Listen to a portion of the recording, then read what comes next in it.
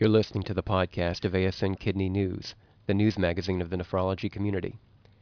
ASN Kidney News is a publication of the American Society of Nephrology, the world's largest professional society devoted to leading the fight against kidney disease.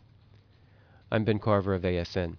In this podcast, I interview William M. Bennett, M.D., Editor-in-Chief of the Clinical Journal of the American Society of Nephrology, the resource for breaking clinical nephrology studies, also known as CJASN. Dr. Bennett comments on CJASN's past, present, and future, and why CJASN is an important addition to medical libraries. Dr. Bennett, thank you for joining me. No problem.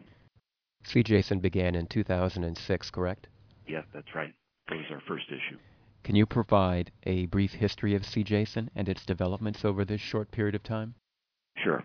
CJASN was the brainchild of Robert Nairns, who was the Director of Postgraduate Education for the American Society of Nephrology. He felt, and I agreed, that the members of the American Society of Nephrology needed a vehicle for the latest in clinical research as it impacts patients, and that was something that was missing from the menu of publications that the ASN offered.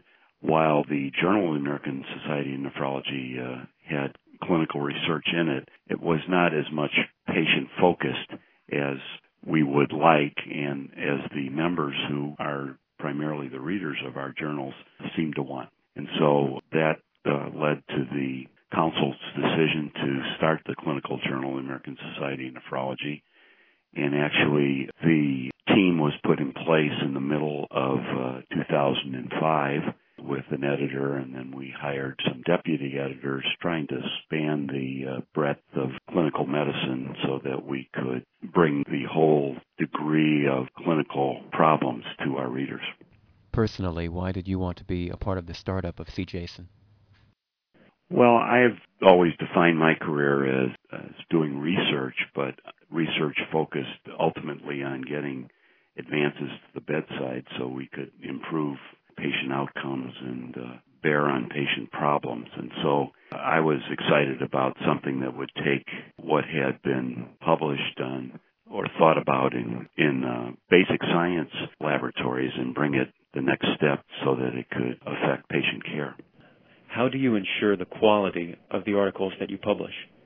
We have an extensive peer review process. The articles come in, and I assign them to an associate editor, and that associate editor is an expert in that particular area of medicine.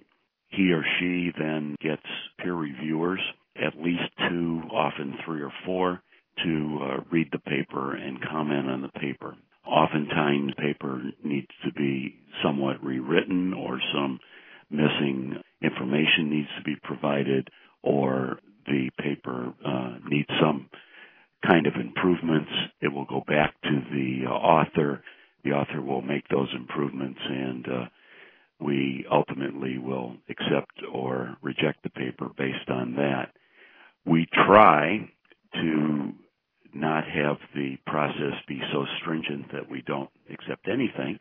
And one of the problems leading to the formation of CJASN was that clinical papers that dealt with patients, seemed to have a lower priority in other journals, so that it was very hard for even good clinical research to get accepted. So that we maintain strict standards for scientific method and experimental design and all of that. But we try to accept about a quarter of the papers that we have submitted to us, and we've been pretty close to that in the last couple of years. In what areas is it most important that nephrologists stay current? Well, if you look at what nephrologists do, most of them have something to do with dialysis and dialysis procedures and improving outcomes of patients on dialysis, so that we're pretty heavy into the dialysis literature.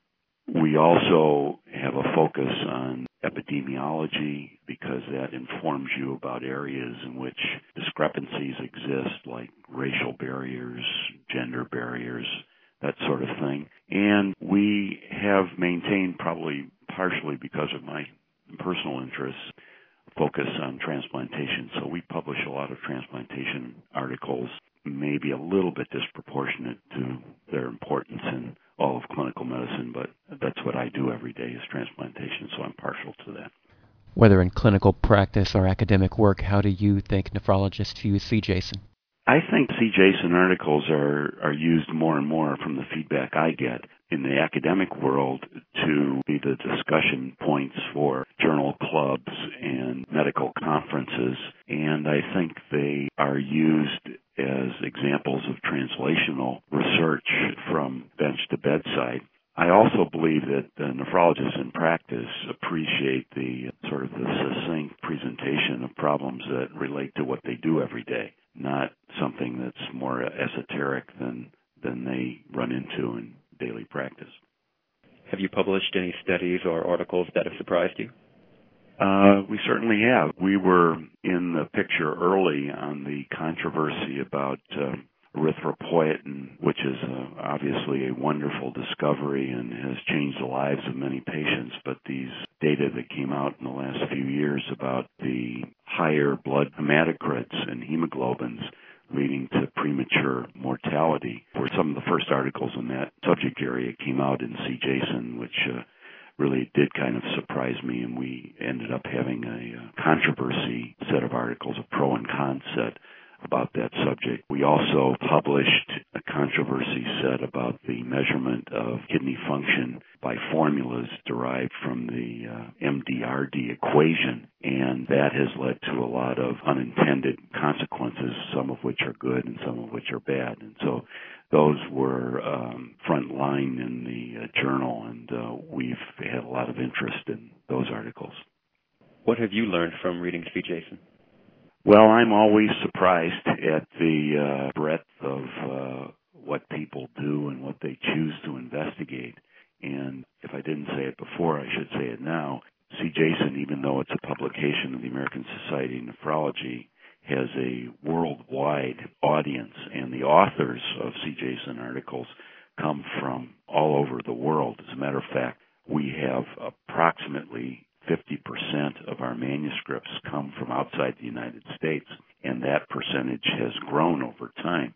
So I think the readership and the people that are submitting clinical papers has grown, and I'm always surprised at just the breadth of subjects, ranging from acute kidney injury in Brazil to the subtleties of electrolyte disturbances in the United States. And it's amazing to me that there's so much going on that I wouldn't otherwise know about just reading what I usually read. Impact Factor rankings for 2009. They were recently released, and CJASN rose to 4.36 from 2.236. That's a 95% increase, and it moved CJASN from 15th to 7th out of 57 nephrology and urology journals. Why do you think the impact factor for CJASN increased so much in 1 year?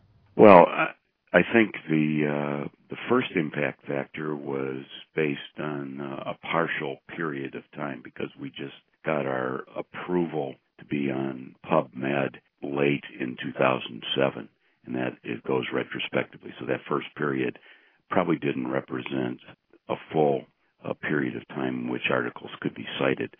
I think the increase now reflects just what I said before, the widespread appreciation that there is a clinical journal or a journal for clinicians to submit the best of their clinical research to, and the acceptance of this by the public who writes articles and cites articles, because that's basically what the impact factor is. And so I think as I go around the country at various venues or at scientific meetings, I see CJASN articles quoted all the time. So I like to think that that's a testimony to the fact that our review process is rigorous and that we're publishing good stuff and that people appreciate that. Why should librarians add CJASN to their journal collections? I think the people that are using libraries now are looking for up-to-date information that impacts their care of patients. And I think that CJASN has a unique niche there because we do publish articles that are relevant for patient care and as vehicles for teaching of trainees. And thus, I think librarians would be well served to have a journal that functions in that way. Final question. How do you see CJASN evolving in 5 to 10 years? We will continue to publish the best in what's available in clinical research as it's translated to patient care. Our goal is to be the number one journal for that type of article in the world, and we're going to work very hard at trying to achieve that.